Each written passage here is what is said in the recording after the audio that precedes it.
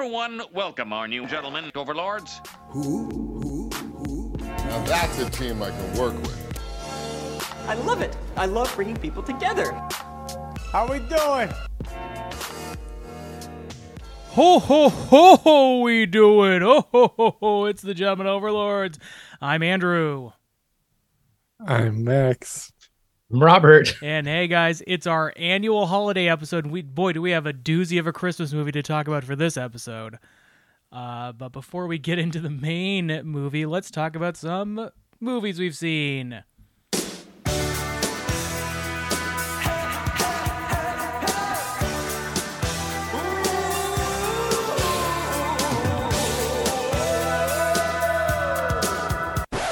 Don't you forget about me. Look my way, girl. Something breakfast. Movies we've seen. Robert, lead us off, my good man. What have you seen? Seen some good movies just in the last chunk of time since we got together. I went to the theater and I saw Godzilla -1, which is sort of a reboot, kind of it sort of takes place post-World War II, so it's sort of like Godzilla appearing for the first time in this sort of timeline. It very much mirrors the original sort of Toho film, and it was excellent. Apparently made on a $15 million budget, which means it's doing just absolutely stellar at the box office. Doesn't automatically mean that, but it does mean that because it's doing well, and it cost a little to make. Does it have Bradley Whitford going, "Oh my God, Zilla" in it? Yes. Okay, good. I mean, I'm sorry to spoil it. They did edit that in. Good, because that's a and standard the for me. Matthew Broderick Godzilla design that everyone hates so much. They got him in there too. I loved it. Also, even though he's now a disgraced and canceled man, they did put in Diddy's version of "Come With Me" too. That from the Godzilla soundtrack. Kashmir. Yeah. It's really, really good. It's a dude who Godzilla. I'll keep it kind of, huh? Godzilla? You mean a dude? So it's this cool dude. He's about a got dude. a weird crap on his back, but I like him. He's got moxie. I lost my train of thought. Oh, I'm keeping it kind of general because it's still in theaters. I think people should go see it, but it's a sort of a disgraced suicide bomber pilot, because disgraced because he at the time should have willingly drove his plane into the Allies and destroyed them, and he doesn't. He lands at an airfield instead and pretends that there was something wrong with his plane, and the ground crew there is kind of like, feel like you shouldn't even be here, my dude. And then they are attacked by a mysterious creature from the ocean, and years later, after he returns home and witnesses all the destruction and starts to form some new bonds and get a different job, old Gorjira rears his ugly head again.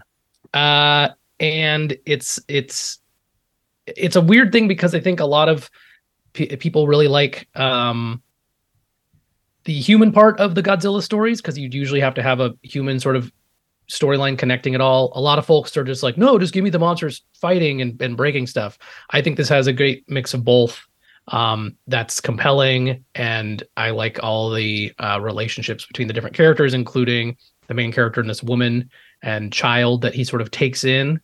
And it was a pleasant surprise. I really enjoyed it, and I'm glad I got to see it on a big screen. So, and then what else did I see? The Boy and the Heron. Oh, you saw it. Miyazaki's newest. Saw it dubbed. Excellent dub. Haven't seen it subbed yet. I'd like to see it again, subtitles. I still haven't seen The Wind Rises, so I meant to watch it beforehand. I didn't get it in there, but so I still have one Miyazaki to watch. But it's really excellent. It's really moving. I don't think it's any shock to hear that the visuals are absolutely stunning, and it's very dreamlike. I think it is closer to Spirit Away for me, where it feels like someone thrust into this sort of magical, dreamy world.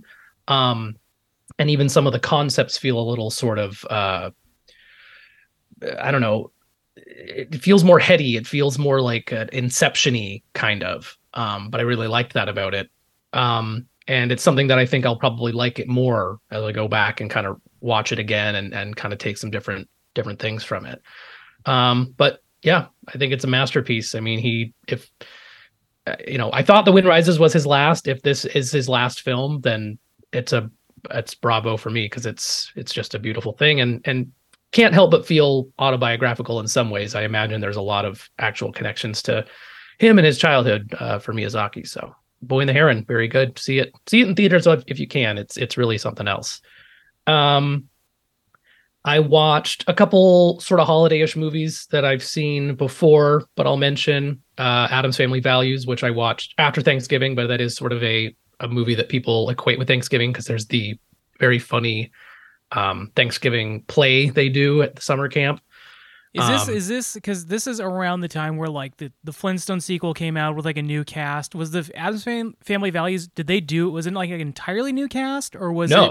Addams Family Value was, I don't know how long after the first one. I want to say, it feels like there was longer between sequels back in the day, but I want to say it was probably within the 3 or 4 years maybe since the first one.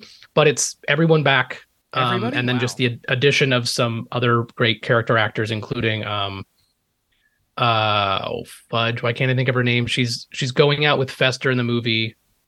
Joan Cusack, who's sort of a Black Widow character. She's like, I think they call her the White Widow, but all of her former husbands have mysteriously died, and then she's collected the inheritance, and she has her eyes on Fester. Also feels weird because you were like, okay, well, the first one really focuses on Fester, or this person that they're passing off as Fester infiltrating the family, and I was kind of surprised they were going to do another of his storylines for the sequel, but it's mashed up with Wednesday and Pugsley being at camp, and also the Addams's new child sort of in peril. So they mix a lot of good stuff in there, and it makes it for a worthwhile follow-up. And then I also watched The Nightmare Before Christmas because I like that movie. It's quite short, and it's a good one to go between Halloween and Christmas. Do either of you know who directed The Nightmare Before Christmas? Tim Burton. Andrew? Because Max said my guess, I'm going to guess Steven Spielberg. No, his name is Henry Selick. The movie is called, in most iterations, Tim Burton's The Nightmare Before Christmas, because he designed like the characters and I think worked on some of the story. But no, this guy has done other stop motion movies, including James and the Giant Peach and Monkey Bone, Coraline, and then I haven't seen it yet, but The Wendell and Wild, which came out on Netflix last year, I believe. And it's just a shame because I think he's a good director, and I don't doubt that Tim Burton's influence was obviously huge on the film. It's just kind of, if I were him, I would be rightly bummed that everyone miscredits you entirely as the director of it as well. Well, don't worry. When you play in Kingdom Hearts 2, when you go to the Nightmare Before Christmas world, it's credited as Henry Selick's The Nightmare Before Christmas world. Perfect. So, yeah. No, they give him one of the doors. They're like, it's Henry Selick's, I don't know, St. Patrick's Day world. I always wanted to see those other I know there's a video game of it where they go to those other door lands, but I want to see like the St. Patrick's Day one and the Valentine's Day one. I think it'd be fun. Yeah. Well, don't worry, because his directing credits also include the movie that has not aged very well that I've seen recently, Monkey Bone. He is the yes, that's right, director of Monkey Bone. Mm-hmm. So saw that, and then the other ones I wanted to mention are, now this was almost 4 hours long, but because of its formatting, I understand if it doesn't count as a movie, but I would say that anything that's like 4 hours and sort of composed like a doc maybe should count. I'll let you guys be the judge. Let's see how generous you want to be for the holiday season. Yeah, act like Santa on the roof and tread lightly, my boy. I think he has supernatural balance. He doesn't need to tread lightly. This was called The Biggest Lie. Tell that to Tim Burton in the Santa Claus when Santa Claus fell off the roof and died. So, you know what I mean? Did Tim Burton do the Santa Claus? Not Tim Burton, Tim Allen. You idiot! No! Wouldn't you hate if you were Tim Allen and everyone attributed all your stuff to Tim Burton is your, yeah. Dude, remember people thought Tim Burton did the voice of Buzz? God, that would be annoying. Remember when Tim Burton did Tool Time? Oh, yeah. No. Oh, no. Oh, no. Anyway, the name of this piece is The Biggest Lie in Video Game History, the Billy Mitchell story. I am a big fan of The King of Kong, A Fistful of Quarters, the documentary from probably 10, 15 years ago now. All about this motherfucker. I hate Billy Mitchell. He is such a pompous asshole. And this documentary piece sort of proves that while at one point he was and remains a good Donkey Kong player, a good video game player in the competitive field, he is nowhere near the top. And he has lied his entire career, along with all of his toadies and sort of cohorts to fucking boost him up, and just falsified all of these records. I just want to say, I don't disagree with you that this man should be exposed. We've talked about some really wretched people on this podcast. You've never gotten this worked up about anything. I don't think that when we've talked about those people, I haven't gone soft on those people either. No, but I think it's not like you brought up Weinstein and I was like, okay, guys, well, let's just move on. Let's like both sides. He's had enough. He's produced some pretty good movies. I'm talking about the current person I'm talking about sucks. If you want to bring up another guy who's cancelable. I agree with you. I just think Andrew, I reserve my ire for this guy primarily now. I mean, if you guys have ever seen footage of him, he's just the worst. I absolutely agree with you. I haven't seen this documentary, but I've watched some YouTube videos about him. He sucks. He absolutely sucks. Yeah. And gaslights people. And there's one part where he supposedly was going to get in the middle of this big crowd a perfect Pac-Man game. Hang on, Max is pulling off a magic trick on camera. Here we go. Yeah. He's really getting into this. Putting on his Billy Mitchell mask. Oh my God. I'm not talking about Mrs. Pac-Man. Put your pants back on. He stands up after his perfect game and says, "That's a perfect game." And then later on, it's revealed that he had lost a life and missed a key, so he didn't get the perfect score.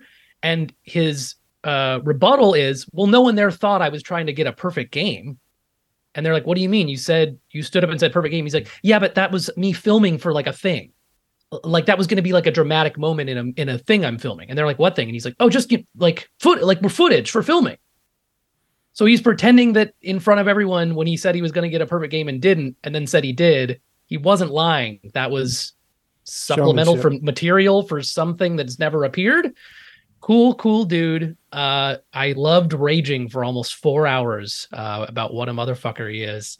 4 hours? It was like, was this after the movie was over? The whole thing is like 3.5 something hours, or 3:45 maybe. Why? Get off it. It's good. It's good. I watch. I also need to share shout out the channel is Veritas on YouTube. They do good work. It was absolutely worth my time. I was doing other stuff, but I had it on and it was compelling. I can't recommend it enough. The only thing I'll recommend more is the movie I saw just a couple days ago. Final movie I'm going to talk about on this episode, and one that I hope people go out and see this holiday season. I'm talking about Wonka. Wonka was delightful. I loved it. It's from Paul King, the director of the Paddington films. A lot of familiar, funny faces in it. Timothy Chalamet has a nice singing voice and does a really great job with his interpretation of Wonka. It is a thing where you have to be like, this is the origin of Wonka, but it's not Gene Wilder's Wonka. Because otherwise, I think the movie is like, it's Johnny Depp. It's canonically Johnny Depp's Wonka. It's definitely that one, yeah. No, but it is funny to me that like there's a part where someone's like, "Hey, read the small print," and he's like, "Oh, okay." And that's the whole gag in the first movie where like there's the big thing you sign before you go in his factory, and there's all this little stuff, and it's like that would be so funny if his takeaway from this was like, "I'm gonna fuck over someone in the future with this small print shit." And same thing with like he's got like a child friend. He's got a bunch of friends in it, but he's got this child that he's sort of helping, and the idea that like, I'm done liking kids after this fucking movie. I can't stand these motherfuckers. So if you think about it, like he grows up to be Gene Wilder, it's very funny, but it's not trying to be that. It's doing its own thing. I think the songs are very catchy. You haven't been able to stop listening to them. Really fun performances. I think if you like the Paddington films, you would like this because it's just a big musical sort of delightful world. And yeah, it took me by surprise. I laughed, I cried. There was some cameos from folks that I was not expecting, or at least they're in the cast, but I just didn't know that not ahead of time moving in. So one of them popped up and was like, "Hi," like in the scene. And I was like, "Oh my God, it's him." So that was a delight as well. Yeah, had a great time. I won't say too much about the actual plot. Who knows? Does he get his chocolate shop? You'll have to watch and see. I don't. And that's the movies I've seen. That's really that good though. That's sorry. Oh, sorry. Well, just to say what you're addressing, I was not really expecting much, and I didn't know it was the Wonka or the Paddington director up till a few weeks ago, and then when I found that out, I was like, okay, all right, I'll give this a shot. But I still was sort of didn't know what to expect, and it really surprised me. I don't like that in the promotional materials it is not marketed as a musical, and as a person who doesn't really like musicals, I would be mad to go into a theater and find out by surprise. That's a weird trend now, because that's the same thing with the new Mean Girls. Yeah, I agree. The entire trailer has nothing in it. I want to say, am I wrong though? Does none of the other Wonka trailers have some like musical looking elements? Well, I think like if you or like, they don't show them singing, maybe they show them dancing. But like in the original Willy Wonka, his "Come with me," like he sings in it, but it's not a musical. So like what do you mean? There's tons of songs in it. I would not consider the original Willy Wonka a musical. It has songs in it, but I don't consider it a musical. What? But people say, I don't know. I might disagree with you on this. The Candyman they're singing, and you got freaking World of Imagination. Is it only because one person's singing in the scenes? I just don't. I think like there's enough of a movie outside of the songs for it to not be classified to me as a musical. I think I agree with Andrew. Musical and fantasy. I don't know why. I don't know where that line is drawn, I don't either, but I just, for some reason in my heart... Oompa Loompas sing the whole time? This is some revisionist history, You know my what? boy. Hey, Max, say your movies. Robert, you're done. Cut him off. Hey! Cut him off. Cut his mic off. I might watch this at some point because I do like Chalamet and good. Paddington. So we'll see. We'll see if he's good. I take it on my recommendation. I didn't know what to. If I had gone in and it was like fine, I would have been like, okay, that's sort of where I was maybe coming from. But yeah, I mean, I'm thinking about seeing it in terms of the movie and going to see it. I Chalamet. All right, Max, what have you seen? Let's see. One more question about that one. Would you call this? So I know that you're already on the that the original Willy Wonka was a musical. Would you say that this one is a musical in the same way, or would you say that it is more of a musical? It's more Broadway-ish, at least in my opinion. It's like things stop down and people are like, "Have you heard Willy Wonka?" Boobity boop, and everyone's going crazy and stuff. It's good. Trust me, it's good. I don't dislike musicals, but I think I don't go to every musical or anything. But this was really fun, and I think like a big part of it too is just like the cast is excellent, and you just got to trust that it's a real one. Yeah, well, we shall see. Let's see. I watched Blue Beetle. Oh, what'd you think? Cobra Kai Kid and what's his name? George Lopez. Mm-hmm. I thought it was fairly basic for a lot of it. I wanted more. Batman is a fascist. Yes. No, I wanted more love from the family, and I think because that's kind of like what it seemed like it was resting. That's on. what I'd heard about was like, his Blue Beetle's family is the Blue Beetle's family is a character in this movie. By the end of it, you get a little bit more of it, but for a lot of it, it feels like pretty cookie cutter, pretty by the numbers, but a beetle-shaped one at least. Yeah, exactly.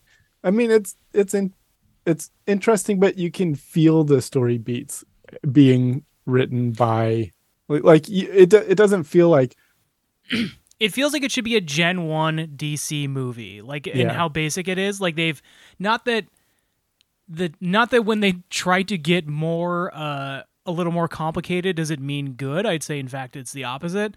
But it does feel like one of the this should have come out the same year as Iron Man in the way that it's like a very basic storytelling approach to a superhero movie. I do agree with that, but them going back to the basics is not necessarily a bad thing after The Flash. So yeah, I never saw The Flash, so maybe I wasn't expecting it to be a complete dumpster fire, and so I when it didn't really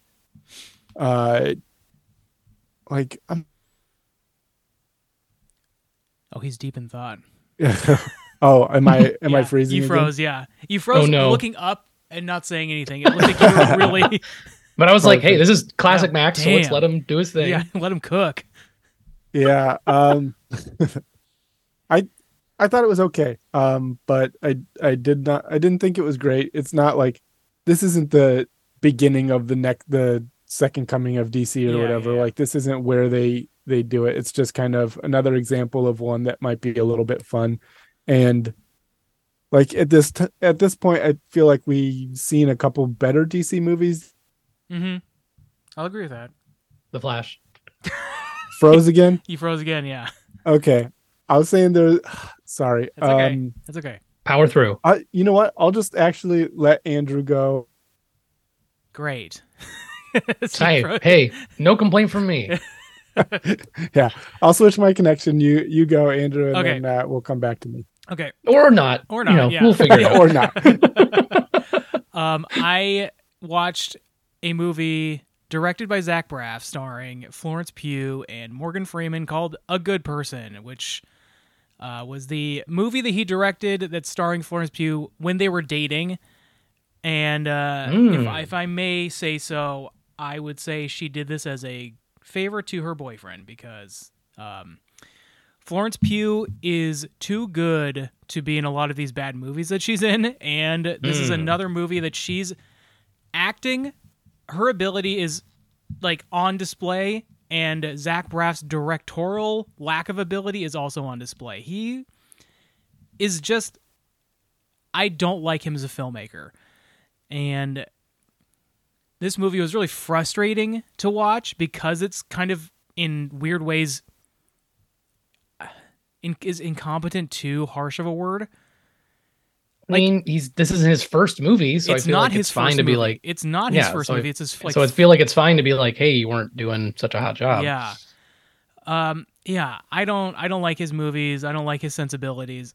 Again, Florence Pugh is fucking great in it. And it's another movie that like, and it didn't used to bother me so much. Now it's really starting to bother me. The trailers for this movie are so misleading. Like, it kind of makes it seem like, so the story is that she gets involved in an accident that obviously costs a dear family member of Morgan Freeman their life.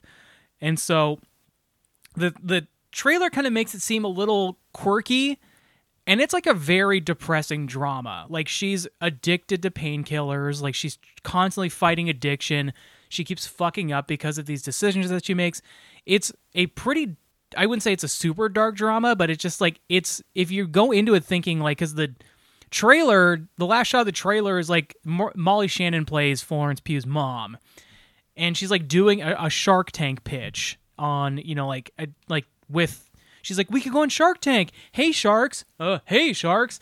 And like, that's the last shot of the trailer. And it leads you to think it's kind of this quirky little comedy. And it's like it's a badly paced drama because it's Zach Braff. Okay. Yeah, I wasn't expecting to love it, but Florence Pugh deserves so much better than what she's been getting with like, Don't Worry, Darling, and then this movie. She's too good an actor to be stuck in these bad projects. Sure. That's what I'll say. Okay. Yeah. But that's the only movie I'd really seen. Max, do you have more to say? Yeah. I'm back. It should be good. It should be stable. Wrapped up Blue Beetle. Whatever. Watch it if you want to. And I also watched Bottoms, which I thought was a pretty wild, weird one. Yeah, I've been wanting to see this. It's funny. I didn't know what to expect going in, and it's very, very odd. I still need to see it. I really want to catch it before the end of the year. I don't know what like other movie to compare it to. It's just a silly sense of humor, a weird world that they've built where it's like all in on the jocks run the school, where like even the principal and teachers and everything and all the other students like worship them. And I don't know, it's a pretty silly one, pretty funny one. Marshawn Lynch is their teacher and does a pretty good job. He's surprisingly funny for a football player. Yeah, he's pretty funny. Have you watched any of Murderville? Yeah, he's really funny in that too. Like he's I'm surprised too, because usually athletes don't always make the best, especially comedic actors, but he's got good comedic timing. Yeah, it's weird. Normally they're like very stilted even in just delivering, like reading a line. Yeah. But yeah, he does a great job. I guess it's the least he could do for all the traffic that the Seahawks have inflicted on us. It's the least he can do. Penance for being a football player. All right. Exactly. I also watched Haunting in Venice, which is the third movie that is it Agatha Christie? Poirot? I don't know. Yeah, Poirot film. And yeah, this one's kind of a fun one. I feel like the other two, by the end of it, like the reveals kind of disappointed me. This one, it wasn't amazing, but it was, I think it was a little less disappointing than the last two. Mm-hmm. And I thought it was a pretty interesting one overall. It's a little silly, but yeah, I think it's pretty good. And then I watched Pod Generation, which is a movie about the Mother of Dragons and Baron Mordo in the like near future, having a kid in a like the kid is like gestating in basically like this incubation egg, and it's kind of like going back and forth on the like doing things through technology first versus natural ways, but it doesn't really have a whole lot to say on either subject, and it feels like it's kind of like parodying certain things in the world that it thinks are weird, but like not putting anything else out there, not coming down one way or another on anything, just kind of like, oh, isn't it silly that people do this, and isn't it silly that people do that? Kind of hard. And then it also like kind of wraps up in a very general way, and like, oh, okay, yeah, that's how it's gonna go. I also want to say that the Pod Generation seems like the kind of thing that like Bill Burr would name his like movie about today's generation. Like, oh, Yeah. we got the fucking Pod Generation. Every millennial's got a podcast. And the movie feels like that. And there was something saying it was a comedy. It isn't. It's not a comedy. It's not very funny. It kind of just like goes on and like, yeah, from beginning to the end, you just kind of see, okay, things are happening, and it kept my interest well enough. But like several times, we were just like, okay, are we gonna finish this movie? Like, do we have to? Is a little strong, but more like, you know, we've kind of seen what the movie has going for it. Should we continue with it? And we kept picking yes, but it was a close one, I'd say, a couple times. And if we had picked no, I don't think we would have lost much by not seeing it. Those are two actors that I also think deserve better roles. Amelia Clarke and Chiwetel Ejiofor. Yep, I agree. And they both did a good job in this one. But yeah, they weren't given a whole lot. Yeah. I also watched a little short Velveteen Rabbit movie. Oh, which one is that? The old one, or the one based off the book, or? This is one on Apple Plus, I think, or Apple TV or whatever. Mm-hmm. I think it's a newer one, but I think it's based off the book. But I also haven't read the book in forever, if I ever read it. I probably did. It's a, I guess, cute little Christmas tale, but you talking about the movie? You're talking about the tail on the rabbit? Yeah, it's cute when it will twitch back and forth. It's also another by the numbers. Like everything I've been watching is by the numbers. What the hell? But yeah, it really feels like you'll become real when you're loved by a kid, and like, all right, shut up. I love how much of a romantic you've become in your years.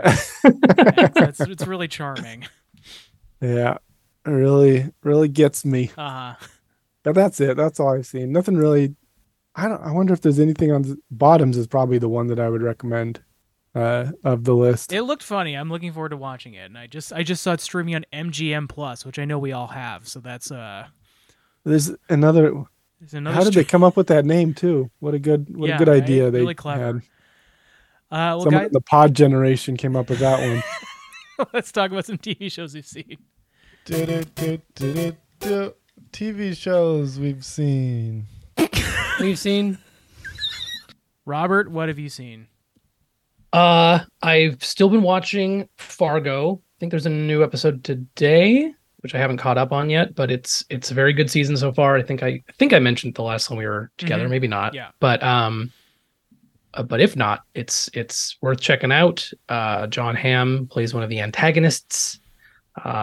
It's really great. It's making references to the film and some prior seasons and all sorts of weird stuff. Oh, you know what? I might have mentioned it because I did mention there was a surprising Chiron at one point.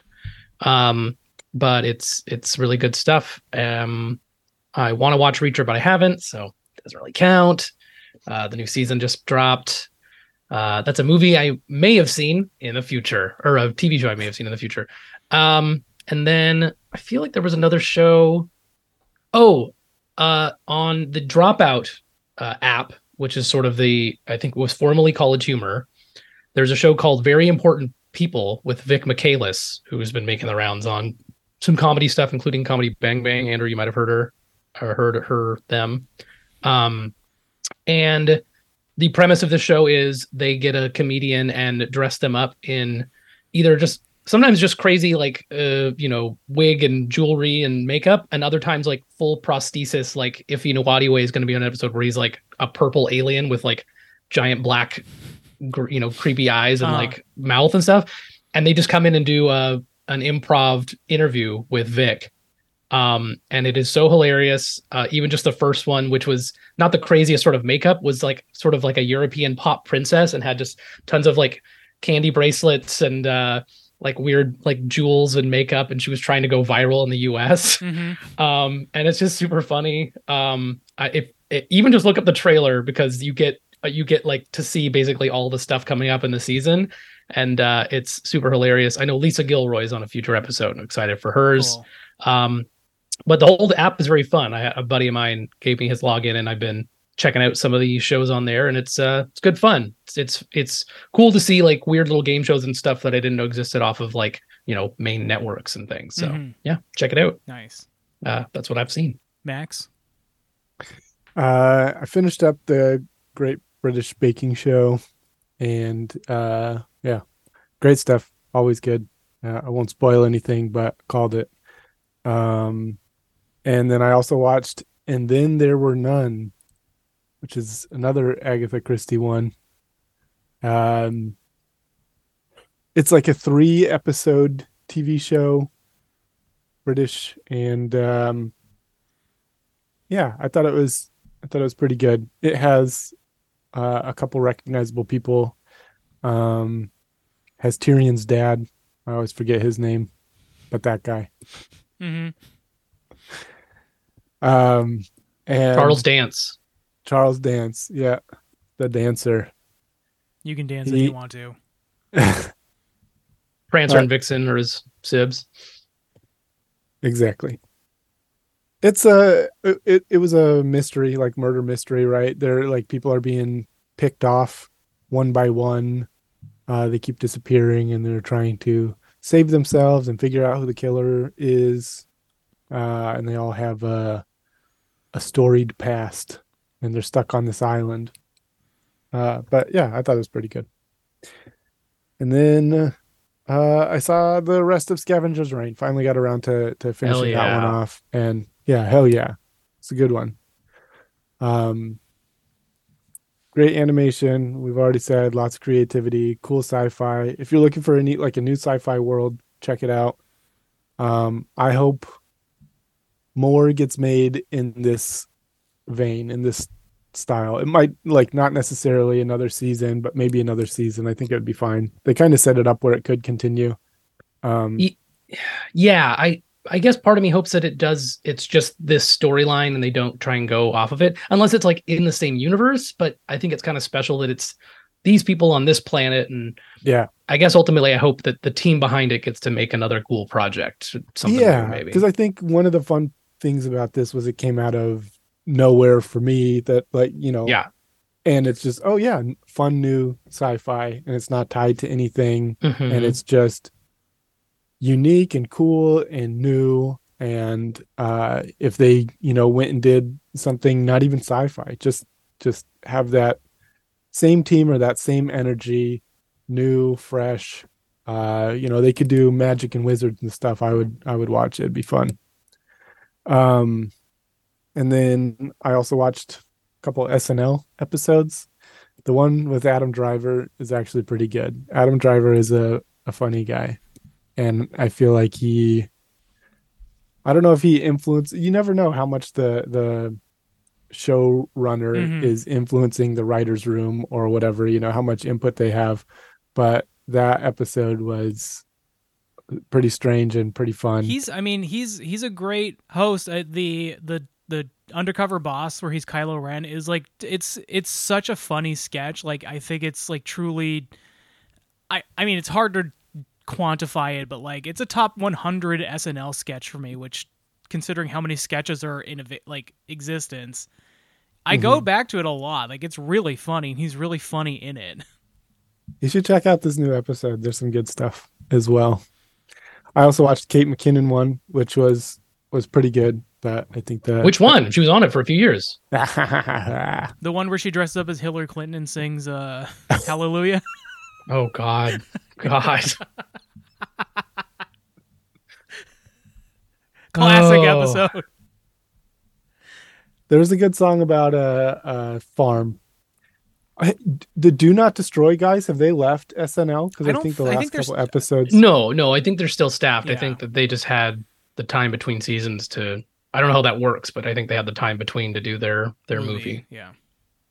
Okay, because I think the last couple episodes might not have had a Do Not Destroy sketch. Please don't. Yeah, I don't know how regularly they come out. I don't know if it's like it's supposed to be every episode or anything, or how that works, or maybe they just go in like everyone else and is like, we have an idea for a sketch, but it's like a digital short and blah blah blah, and sometimes they have to forego that versus some live sketch, or because I think that as part of the process that they like Chalamet would be in a room and be like, oh, I like that, or what if we did this instead, or might nix something. Mm-hmm. What if we did a sketch about when I used to make custom Xbox controllers? He was on the video game awards or whatever. When they announced him, they were like, and Xbox modder, 361 or whatever. They said like his fake or maybe his real handle from his YouTube channel. No, it was his real handle. That's so funny to me. Funny. I wish though it wasn't gone. Maybe you can use the Wayback Machine, but I really wish I could go back and see those. I think I watched one of them. It's what you would expect. Yeah. Just a kid modding Xbox controllers and talking about how cool they are. Anyways, I'm going to be in Wonka someday. That would be his claim to fame. Back in the day, I'm going to be in Wonka. I really like modding these controllers. What I really want to do is be the Duke of Arrakis on the screen someday. So we'll see. We'll see. I can't wait for that next one to come out too. Yeah, that's going to rock. You guys heard the news about Kang? You guys, are we? How much time do we have left? Yeah, you seen this? You heard about this? You know what I hate when this happens? We can kind of sort of talk around this. He was, John the Majors was fired from Marvel. He was convicted, and then fired, very quickly, and then immediately people were like, "Well, let's see what other black actors should actually just be Kang," instead of like, what if anyone else was a villain, or we could figure something else out, or whatever. It's not like Marvel hasn't changed roles and completely shifted plans. Someone asked John Boyega, like, "Hey, would you go and be Kang?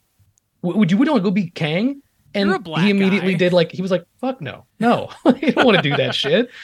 Like, this dude is pretty soured on Disney and Star Wars and shit. And I feel like he's been in some interesting stuff before and since. And if he doesn't want to do those kind of movies, God bless him. So just funny to me that people just try and slot folks in. What if someone said, what if Denzel came back as Kang? Mm-hmm. I heard that. Denzel fucking Washington. Like, maybe he will. Maybe he wants the money. Maybe he would do it. But it just seems odd. I don't know. I thought, we talked about it when we talked about the end of Loki season 2. Like, I thought they wrote themselves into a thing where they could justifiably just be like, yeah, the TVA is keeping him in check. He just like, they did a thing where it's like, we're keeping an eye on him. And like, I think if they just want to pretend like Kang got iced by the TVA, they can do that. They don't have to recast him. With the multiverse, it doesn't like you could. It doesn't matter. We've already established that there can be a different actor who's playing the same character. You know what I mean? Like Yeah. that's what's so frustrating. There was some rumor, maybe I mentioned this in a previous ep, that he had signed something in his contract that only he could appear as Kang. So Well, only Jonathan Majors could be Kang in the movies. Well, I don't think they would make that deal, number one. Yeah. And number two, they could just change the name a little or say that something happened in the Also, movie. Like I mean, and Go number ahead, three, like the contract is void now. right. I'm pretty sure. There like, would I think yeah. there's- yeah, I don't know where that rumor started, and it's just the most ridiculous idea to me that like someone would be like, "Sure, I'll play your comic book character." But you won't realize that only I may play him forever.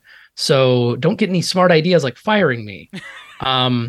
It's just very silly to me. And also I forgot, like, there's this scene at the end of Quantumania where it pans over a fucking coliseum full of Kangs, and some of them are like alien faced Kangs. Yeah. And I was like, what if one of those guys was Kang, and then you just had someone in a suit, or in the makeup playing it, and that's all you need to do. Yeah. Anyway, it's all very crazy to me. I just think it's wild that what's all been happening, and guess we'll see how they handle it. I think a lot of people, not just like trying to replace him as Kang, trying to get Doom in there instead of Kang. Like, I think a lot of people wanted that. Like, stop what you're doing with Kang and just Throw in Doom. Throw in Doom, get to Fantastic Four, and get the fuck to the X-Men, please. Sure. Before you run out of, as you're running out of steam. And also there was Insomniac got The ransomware. Insomniac leaks. Yeah, I heard about that too. And so like they announced that Insomniac, the folks who are working on the last two really good Spider-Man games, had a few more in the pipeline. One that makes a lot of sense. Considering I didn't hear the these last leaks. game You didn't? No, okay. They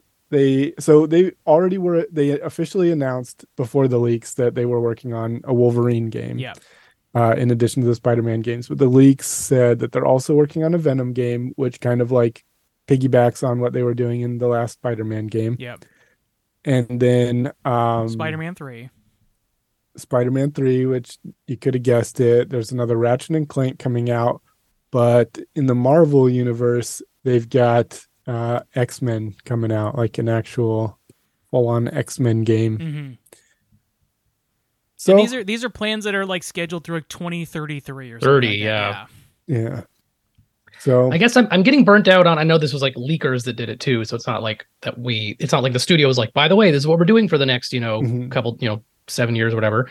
But the same thing with Marvel, where it's like now we like know so far ahead of time like what phases they're wanting to do and what villains they want to start building up, and it just like I hate the lack of mystery. I wish there was a way to just like not know it, because like how fun would it be in like a couple movies to like have Doom show up at the end and just be like, holy fuck, I didn't know this was going to happen. Yeah, there was like, I don't know. There was it's such just annoying. when Age of Ultron came out, it felt like it landed with just a whimper, because like they had already announced Infinity War and Endgame after it. So it's just like, well then like this one feels like a real placeholder, because like we already know there's a double movie coming out in a couple years. It's just like I get the like wanting to create some buzz, but also like let your fans kind of discover it organically too. Like don't have them have a map in their room of like what's coming out. Especially since like things years. change now more and more. It seems like stuff gets canceled, Yeah. names get changed. Now Avengers 5 is not the Kang Dynasty. It's just called Avengers 5 because they don't know. They've already changed the name of the Captain America movie. Another time. Apparently there's a character in there that they might have to completely edit out. it's just wild. I wish, and I don't even think I'm online too much. I just think this stuff finds you sometimes, and then you're just like, well, what the fudge? I don't care about this. I don't need to know this now. I think like a huge mistake, and I think something they would take back is like the Disney Plus slate of like TV shows that they said like, oh, we're gonna put out like 12 new series on Disney Plus. I think half of them have been scrapped, but like, it sort of feels like there was too much, and people just got maybe burned out by even knowing that there was gonna be 12. Like whatever, 12. I'm making up a number, but like there was so many coming out that people were just like, boy, oh boy, like that many, like, and it was like, I don't know what fucking Armor Wars is, or like Ironheart, or like it was just, I kind of feel like we were a little bit cursed by the Guardians of the Galaxy being such a huge success. Yeah. Because like when they basically said we could throw anyone We on can the do screen, anything. Yeah. and it doesn't matter, people will love it. Yeah. Because And that's been you know, true like less than half the time, I Yeah. feel like. Yeah. Yeah. Like some stuff is interesting. Like I don't think Moon Knight's the greatest show on earth, but I thought it was like interesting, and I was Yeah. like, this is a character I haven't really read, and it's weird, and oh, cool, all right. But is it going to go anywhere? Is he going to be in movies? Are they going to do a second season? I have no idea, and I kind of like it that way. I wish they would just, I don't know, man. I think it's good to have a plan. I don't think it needs to always be public and anticipated about so heavily. Yeah. I wish some of this was secret war. I wish it was secret info some of the time. So What, InfoWar? What was the Yeah, Info Wars is Infowars. what I was getting to. If you just, yeah. I'm looking for more of an info war. And anyway, I'm gonna go after this podcast. I'm gonna go check that out. Avengers, you're gonna have to take me on, dude. You know I'm on Alpha Brain, so I'm taking on Captain America on an intellectual level. God. Anyways, I watched The Boys. I caught up on The Boys. I was partway through season 1 like 2 weeks ago, and I just finished season 3. It is a very, very good show, but boy, is it gory and gross and not for the faint of heart in any way possible. It is disgusting in just about every way you can imagine it being disgusting. It's pretty gross, but it's fucking good. It's really good. Yeah. I can't look away from it. I can't not, like, its storytelling is so good, and I care so much about the characters, but boy, it's just really hard to watch, and it's hard to watch a lot in a row of too. So Yeah. How far did you say you were in? I finished season 3, and I'm now watching Gen V. Oh, okay. So you're all caught up on. I'm all caught up on The Boys. What'd you think about your boy in So old Soldier in The Boy. Boys?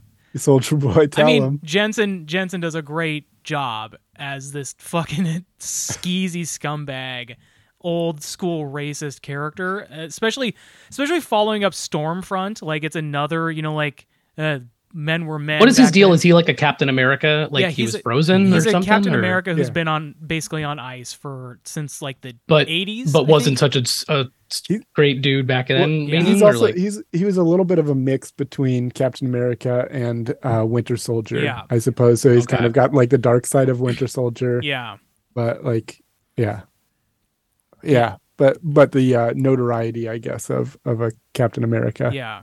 He's fucking great in it. It's also like it's really fun for me to watch like this because Eric Kripke is the creator of the show who also did Supernatural. It's really fun to watch him like sprinkle in a bunch of like Supernatural actors and references in it too. So that's fun for me. But yeah, it's good. Good. I've been waiting for It's you good to now. get to the point with Soldier Boy. Yeah, he's great. I mean, he's again, Jensen Ackles is great in it. Soldier Boy is a deplorable character, but he's good in it. So yeah. Anyways, guys, let's move on to the movie we all watched this week from 1998, starring Jim Carrey, The Truman Show. Ha ha ha ha! I know this man is true. We watched The Truman Show, starring Jim Carrey and Laura Linney and Ed Harris and Jesus Christ, stop playing. Crank You it. got Paul Giamatti in there. Paul Giamatti in a Barely. yeah. So The Truman Show. Would you guys recommend people watch The Truman Show? I would. I'm curious to hear what you guys think as far as like, based on when it came out in 98 and sort of what it was saying about social media, television, kind of the way that reality TV, I suppose, more specifically, and whether it's more applicable now or if it seems kind of corny or what you guys think. But I enjoyed rewatching this. I think it's a good performance from Carrie. I think the mystery of it, especially if I don't know if anyone who's watched it has gone in blind or to the point where they're like not sure what the plot is all about and what's going on. But I like the way they kind of dole out the info. And yeah, I was a fun one to revisit. But what do you guys think? Max?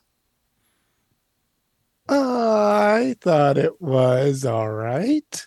I think so I think I saw this in theaters, had to go to the bathroom halfway through, and just didn't bother going back into the theater to watch the rest of it. This was And what, when we talked behind the scenes, by the way, everyone, when this was like the thing where we were like, what? Okay, well, we should probably watch this then. yeah. But now I'm realizing that I probably did see the rest of it at some point. Okay. You walked because none of it into the seemed- bathroom of a different movie and then walked back to Truman Back Show a to different Truman, time. yeah. Finished it up. No, I think probably on TV somewhere, and then just kind of forgot that I had seen it. And probably by the next time Truman Show comes up, I will have forgotten You'll that I forget saw this again? one again. Hey, Yeah. what an endorsement. Well, some of my critiques originally remain. I think it's too Jim Carrey. I don't know if he's the right man for the role. But I do think there are some interesting things to it, and I think also looking back on it from now, you can see that there was a luster to reality TV and how impactful it was that is no longer the case. That I think we've passed the time where we would think we could possibly think that somebody streaming their life would enrapture the entire world into watching what they're doing. But I mean, in this situation, they don't talk about other reality TV in this world, so we don't know what that's like. We know other shows exist, but this is one that has captivated people. But it's also the weird situation for me that he doesn't know he's being filmed to the point where he's not even in the actual world. Yeah, which I think would make it. I would argue if that existed in this time, it would be compelling, and people would also be rightly against it. Yeah, So, I think there'd be a much bigger. It'd be more than just a few people going to a rally. The one actor who left the show who calls there were posters for like the Free Truman rally behind her, so like it's a thing that other people don't like it, but it doesn't seem like as big as it should be. Yeah, where it's like, I own this person, and the director can go on TV and be like, well, I'm just giving him his own life that he gets to live. It's like, how, in what world do you think that containing someone without their knowledge gives them a pure life that they're allowed to lead? Anyway. It kind of reminded me of that show Jury Duty a little bit. I was to a much lesser extent. I thought the exact same. I didn't watch it yet, but but it does have somebody who doesn't know that they're being watched, and everybody else knows they're being watched, and everyone else is an actor, and that person just goes on kind of being nice to people. Yeah. I'd recommend people watch it. I think it's a good movie. To me, gosh, is it Jim Carrey's best dramatic? Probably not. Eternal Sunshine's really good.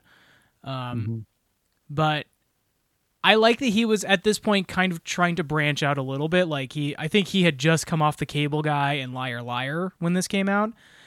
And so, really? I think so. I thought that I read the thing that Robin Williams was being considered for the role. Yeah.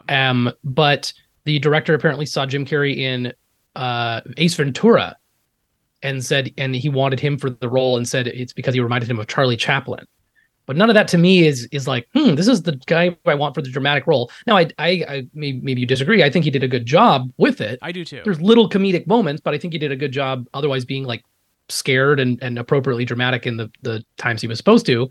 But it was interesting to me because I could totally picture Robin Williams doing this. And he has done some different dramatic stuff in his career that I've enjoyed, like 1 Hour Photo and a few other things. So it's odd. A lot of the time you hear a casting and I'm like, I could never see that, but I could totally picture Robin Williams doing this. And I guess ultimately I'm glad Carrey did it because it helped him branch out, but it did start sort of his uneven career in some more dramatic stuff. Do you remember who was originally supposed to be Christoph too? Because I know that was another, he was Dennis Hopper. Dennis Hopper was supposed to be Christoph, and then bounced really, either during filming or right before filming. And so interesting. I guess I could see that, but it's another one where I feel like Ed Harris did a really good kind of quiet. He's great. Sort of job. He's great, except for the moments when he does sort of explode, and it's like, holy shit. Yeah. It was so in 95, Jim Carrey signed on to star, but because of commitments to The Cable Guy and Liar Liar, he would not be ready to start filming for another year. So Peter Weir, who's the director, really wanted Jim Carrey for the Got it. role, and so they had to delay production because he was busy with Liar Liar and the Cable Guy.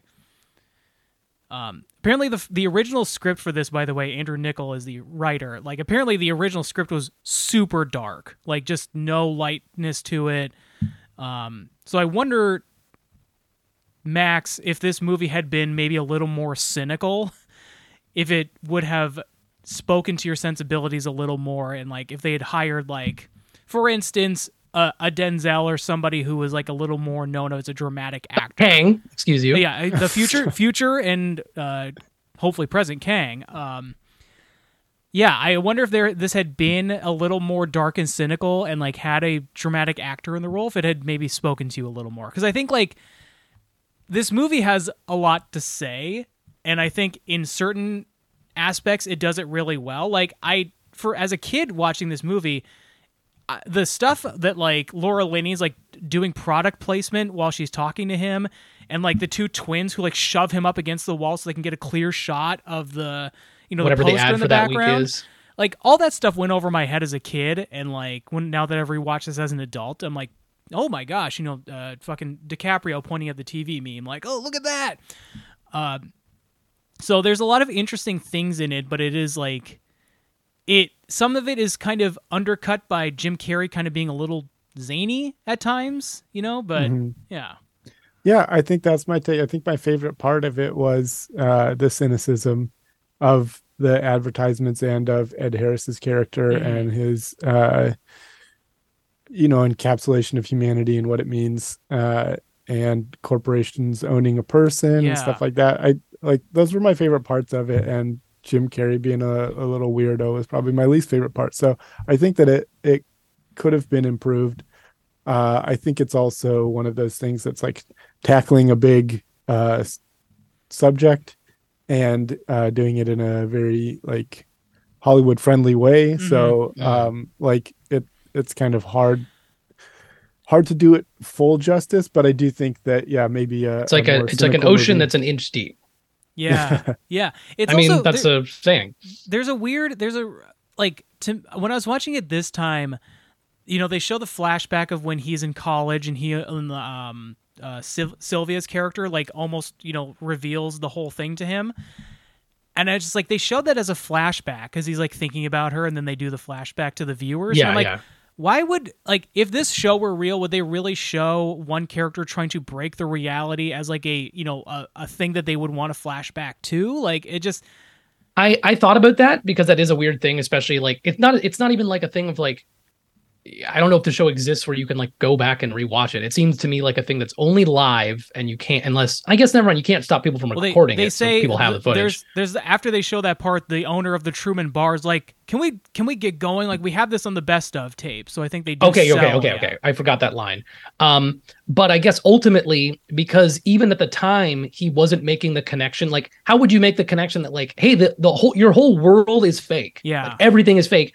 So for you might just be like, I don't understand what's going on. It was more to be like, this is the lost love. Like, hey, this was a big dramatic moment. I think they said like the world gasped when on that stolen kiss on the beach. And it's like, you can't not show it. I guess they could have edited around it better, but it feels like ultimately no harm, no foul, because in all those years, he hasn't made the connection that anything was going on. I do think it's odd that the inciting incident, like the serious light falling in the street and him being like, what the fuck? Then it seems like multiple things very quickly happening that seem to keep breaking. And it's like, why did the production all of a sudden get so off? Like, it happens over. I noted that because, when that happens, it's like 10,909 days.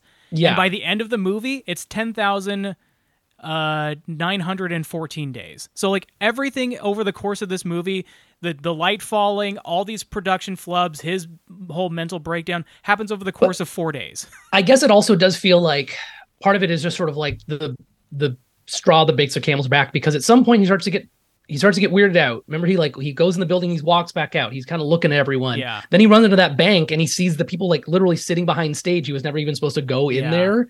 And then it just becomes sort of this avalanche where he can't unsee it and is now sort of looking for it.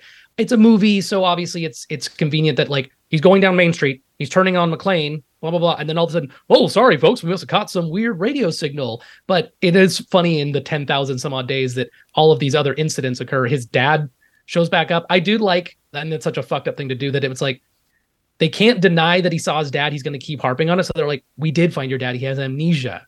And this is going to be a cool new storyline. And it's like, oh, this is fucked up. And his friend literally being fed lines by the director, being like, Truman, if they're all lying to you, then I'm in on it too. Like, and I would never lie to you. Yeah. It's just like, God damn. I almost like I don't know. in the moment where he was being fed the lines and like he's just like, I would walk into traffic for you, Truman. I was like, the only reason I want a sequel to this movie is I want a confrontation between Truman and the guy who plays Marlon of just like, you fucking lied to me to my face. Like, it's just like he's, to me, like I almost consider the Marlon actor to be as like gross as Christoph.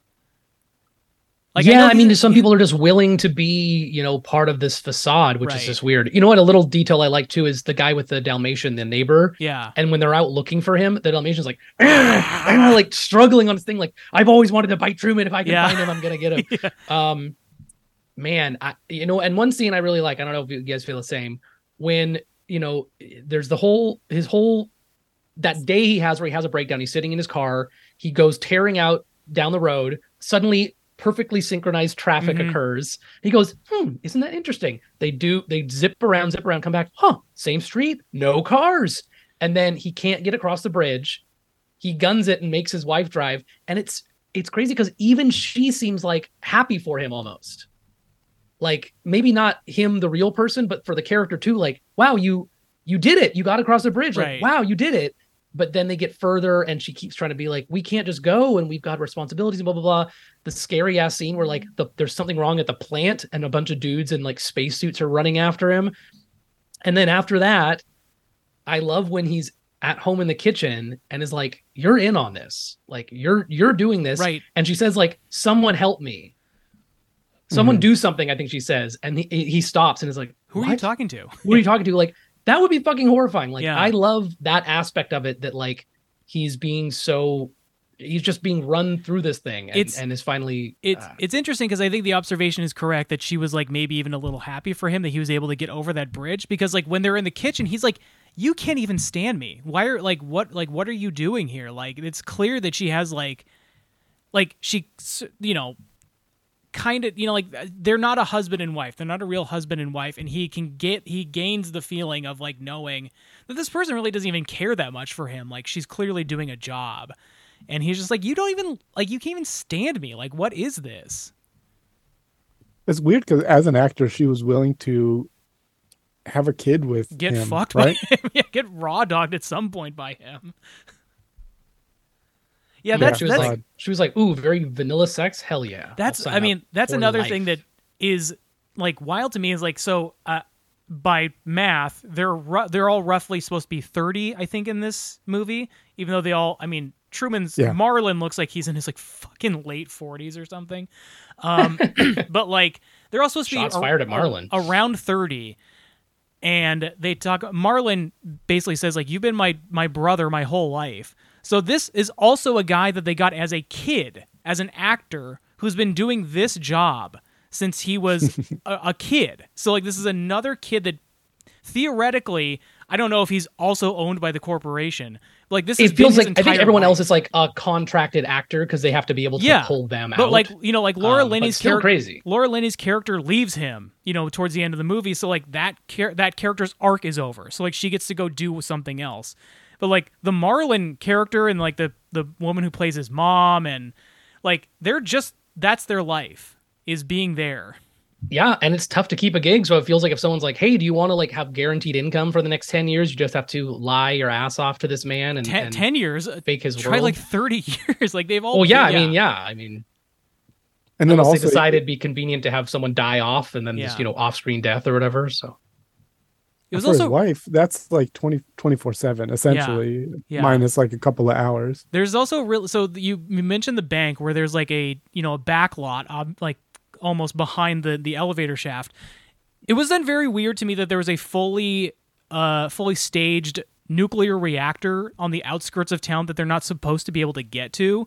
That like there was enough people that like hundreds of people could be like running around in like like nuclear outfits and in stuff. my mind it was like they have to be like, where do we get our power? Oh, the plant. And also like then you can excuse a bunch of people like having a job there but not seeing them all the time. I'm just thinking from like the perspective of like the dome. Like Sure. if you have some faraway industry, then you can be like, well, don't worry. There's those people and also then it leaves room for new characters or people you don't recognize because they live over there. I think it would have been. It would have been like a thing if it looked like a bunch of like PAs like running around like coming out of that building. Like theoretically, that's the production building or something.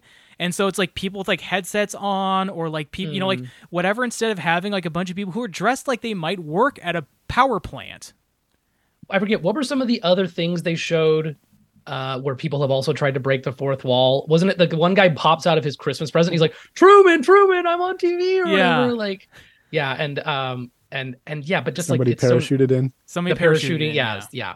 But I think it's just wild stuff. I think it's weird that they created this universe entirely for Truman and to keep him kind of locked into this dome area. But they created roads that lead out of it, and they also have Fiji. It's just the world. It's just that they cut him off from the world rather than like they invented his entire world. Right? Why was it the world that they were living in? Right. They could pretend like there's nothing outside of Seaview. Yeah. And then he would he would never have the inkling to be like, what's beyond? Like, I want to go to Fiji. I want to go to Chicago. Yeah. Like. I'll fly this thing called a plane, right? Just to Fiji. Yeah, I love too. Like they already instill like through his dad's death, on the boat that like he has thalassophobia. He's scared of the water, but also like does everything else in their power to make sure he wouldn't travel otherwise. He goes to buy his plane ticket, and the poster in the travel agency is a lightning going through a plane, and it's like it could happen to you. And it's like, why would they say that? Like. Also a little trivia thing, the house that he lives in the movie, do you know who actually owns that home? Where is it? Like, it's in Florida. It's a real town called Seaview, Florida. Oh, okay. Do you know who lives in it? Jim Carrey. No. Matt Gaetz. Ew. Yeah. Wait, does he live there because he likes the movie? No, it was a home that was owned by the Gaetz family. That it just so happens that is Matt Gaetz's family home. Did they own it when they filmed? Like yeah. His family owned? Yeah. Oh my God. Is this guy related to Bill Gates? No, this is Matt Gaetz, the congressman from Florida, gotcha. bootlicking Trump guy. Okay. Among other things. He licks other things? Yeah, he's potential pedo, but anyways. Stepson. Yeah. Anyway, but on to nicer things, like it's tricking this man forever. What do you think happened after he walked out? It's interesting that his former lover is like putting on her jacket and running to the dome, the bottom of her apartment. City? Yeah. Does she live next door? Wait, where is she going? Like, I think so. She calls from Hollywood when she calls in that show. That's the most unrealistic part in my opinion, where it's like Homer Simpson, or is it Homer Simpson? No, it's Harry Shearer. Harry Shearer is like, oh, we have a caller on the line, and it's blah blah blah, and even the director's like, I recognize this old voice, and it's like, what? It feels like you would just cut her off in the same way Max and Andrew, he tried to. That you. What? Harry Shearer tried to. He's like, let's cut this caller off. I know, but it just feels like it wouldn't even happen anyway. In the same way that like you don't want to be like, remember that person that almost revealed the truth to him. It's like, well, don't give her airtime. I don't know. Yeah. Yeah, it is. I think we're supposed to believe that this dome exists in Hollywood. I think is probably now the thing that should happen is that he should walk out of the dome and immediately have culture shock of just like, what the fuck? Where the fuck am I? But I think it's smart to not. One, this movie is at like an hour 40, so I think it's a very like easy watch. It's like 100 minutes. To include like a scene where he like gets lost in the city would just be the end of Return of the King. It'd be one too many endings. But yeah, you can I think it's left up to the imagination of what he possibly did when he walked out. Yeah. Walked right back in. Oh, Yeah. no. Oh, wait, this way, and turns back around, goes back inside. Yeah, he sees it's on Hollywood Boulevard, so it's like fucking disgusting. He's like, ew, no. Goes right back in, just becomes Truman again. Hey, I'm Truman. Good afternoon, good evening, and just gets immediately beaten up. And any further thoughts on the movie before we head out? no, like I said, I was nice to revisit it. I think it's probably, the course of reality TV and social media has sort of changed it a little bit. Guys aren't maybe wrong that it's like it's trying to say a lot. I think it's successfully saying some stuff and not hitting the mark on others. But I think it's a fun and interesting way to see, or I like seeing Carrie's foray into sort of a more serious role. I think it's hard to shake off that you see him and he acts a little goofy and you're like, oh, there's Jim Carrey again. But I don't know. I think he had some nuance in there as well. So I appreciate it. Yeah. Max? I will say my favorite Jim Carrey contribution to this movie is like right after he gets out of that place where he realizes, I think it's right after that, when he's being kicked out of the place and they're trying to convince him that he didn't just see, the backstage crew. Mm-hmm. And he takes his briefcase. There's a guy who's like on a ladder fixing a light. He takes his briefcase and just like pats him in the butt with it and like runs off to see if he'll get a reaction from the guy. And the guy just like doesn't know what to do. So he just keeps screwing in the light bulb. Yeah. My favorite part of the movie, my favorite contribution from Jim Carrey. I wouldn't be surprised if that was ad-libbed by him. It feels like you would test that stuff, right? Yeah. Like when he gets hit by the bus and then he just goes to the car and is kind of like, can I command this stuff? And I mean, I think it's so weird. Matt or Robert, you made a really smart observation about this movie earlier, where like they're sprinkling little things every once in a while, and like when he gets caught at the power plant, he goes, "Okay, have a nice day, Truman." He's just like, "How the fuck would that guy know my name?" Like, it's just the cop I've never met. Yeah. So yeah, the movies I think does a good job of sort of sprinkling in little info bit by bit, but yeah, I think this is, again, I don't think it's Jim Carrey's best dramatic movie, but like, I think he's good in it. I think he's maybe a little too Jim Carrey-ish at certain points, but it doesn't detract the movie from me. I still think this is a good movie. It has a lot to say about social media and the cravenness of people's TV viewing habits that have, this is a tame version of it, though we've now lived through different versions of this. But in 1998, I feel like this is maybe a stronger stance than it is in 2023. So, sure. Anyways, thanks for listening, everybody. We'll see you next year. Bye. Bye-bye. Bye.